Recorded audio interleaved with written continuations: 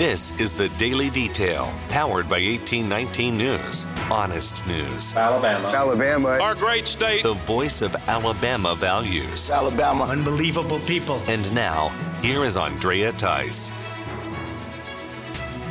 Congressman Dale Strong recently reacted to the comments that were made over in the U.S. Senate by Democrat Dick Durbin of Illinois. The presiding officer, my colleague from the state of Illinois, has legislation which addresses one aspect of that.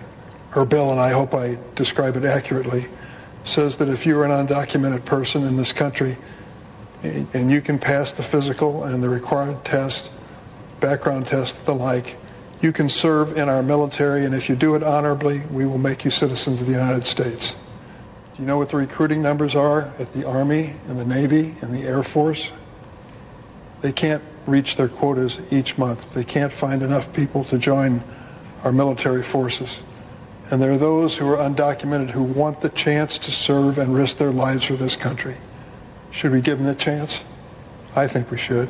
Strong has now posted on social media saying that illegal aliens should be deported, not allowed to serve in the U.S. military. He also said that liberals want to reward those who are invading our country by giving them amnesty and VA benefits. Strong says he'll fight any type of proposal of this kind that comes to the U.S. House. U.S. Senator Tommy Tuberville has already decried Durbin's comments.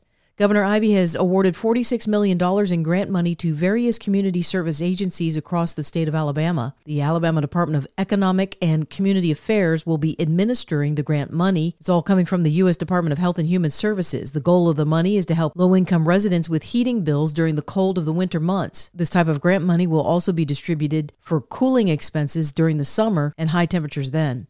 A $36 million lawsuit was filed on Monday by attorneys for the family of Jawan Dallas. Dallas had a confrontation with Mobile police this past July during a burglary in progress call. Dallas resisted police and had to be tased 2 times. Hours later, he died.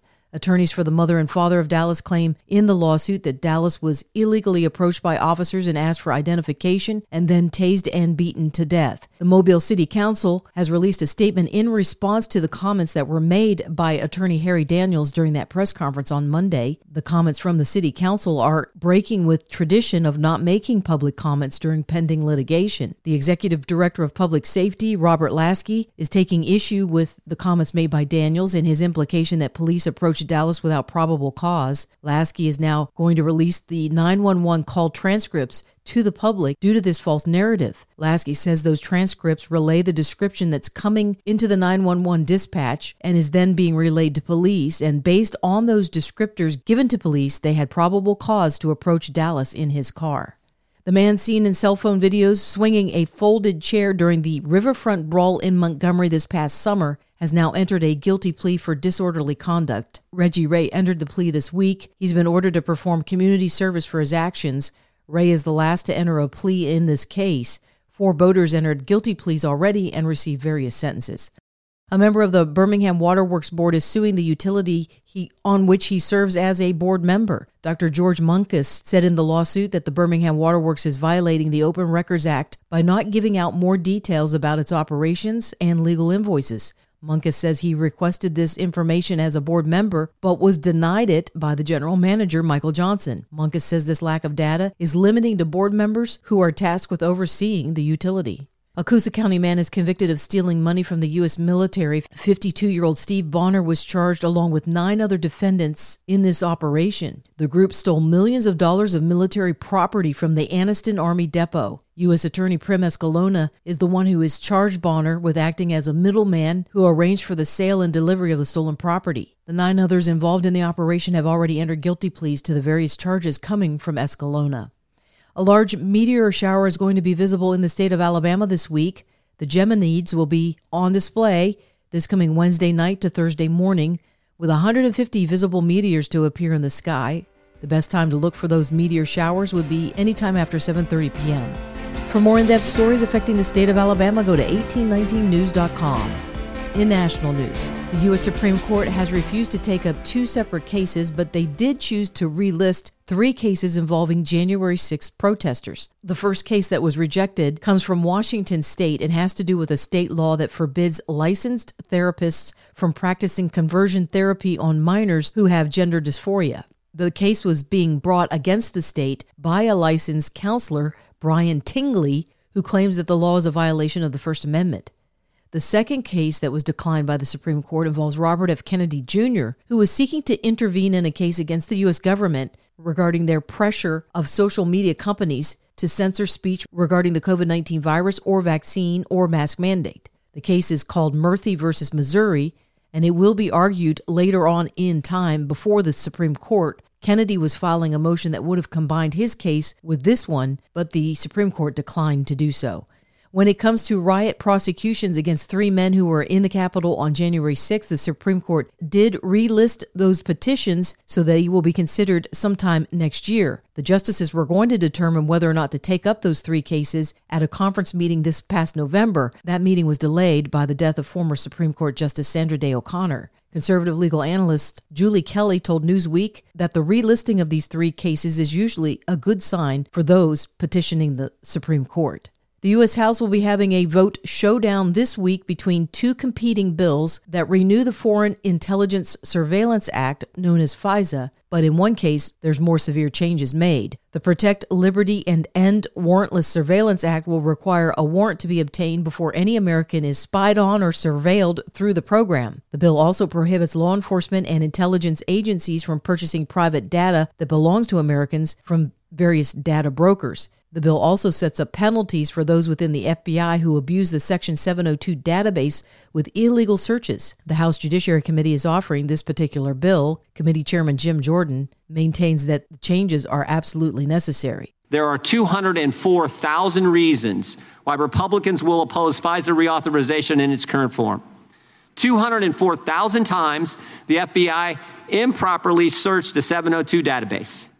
And unlike the FBI censorship, in the court's opinion, that was focused on conservatives, the FBI's illegal scrutiny wasn't just limited to conservatives. BLM supporters were illegally scrutinized by the FBI as well. And I hope our Democrat friends will join us in opposing reauthorization of Section 702 the way it's currently done. And I think they will.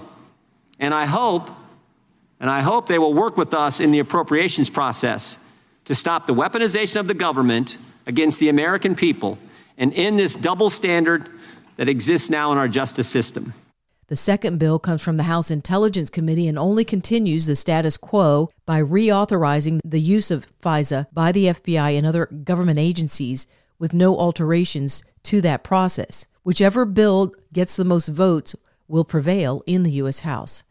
The Attorney General for the state of Missouri announced this week that he's launching an investigation into Media Matters. AG Andrew Bailey says that Media Matters for America is a nonprofit that has been fraudulently soliciting donations from those within his state after it already published a manipulated report about ads being shown on social media platform X that's associated with white supremacists. This report from Media Matters has caused many advertisers to pull their financial support and sponsorship of X social media. Bailey says the leftist Media Matters is trying to kill a venue for free speech because it cannot control the content, and that they could be violating consumer protection laws as well as violating fundraising laws surrounding how a nonprofit organization operates. Texas Attorney General Ken Paxton announced similar plans to investigate Media Matters at the end of November, and Elon Musk, the CEO of X, promised a thermonuclear lawsuit against Media Matters just about a month ago. He talked more about the lawsuit this past weekend while he was on his own social media platform. Yeah, Media Matters is an evil propaganda machine.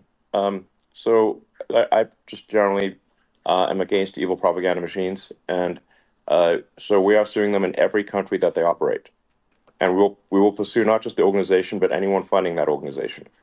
I want to be clear about that. Anyone funding that organization, we will pursue them. Speaking of media, mainstream or alternative, there's a familiar face getting back into the game. Tucker Carlson has been getting more eyes and ears on his Twitter-based interviews than when he was on the Fox News network. And now Carlson announced further expansion into media with the Tucker Carlson Network, which will be a video subscription service online. They told you the guys torching Wendy's in 2020 were mostly peaceful. They said that masks worked. They told you the vax was safe. They tried to convince you that Russia blew up its own pipeline. The corporate media lied too much. and it killed them. Carlson will still continue to offer interviews on the X social media platform. You're listening to The Daily Detail from 1819 News. If you are enjoying The Daily Detail and want to make sure that these reports come up easily on your smartphone, then be sure to hit the subscribe or follow button on whatever podcasting app you are using. It's usually on the main page of The Daily Detail. That could be on Spotify, Apple Podcasts, Podbeam, or some other app.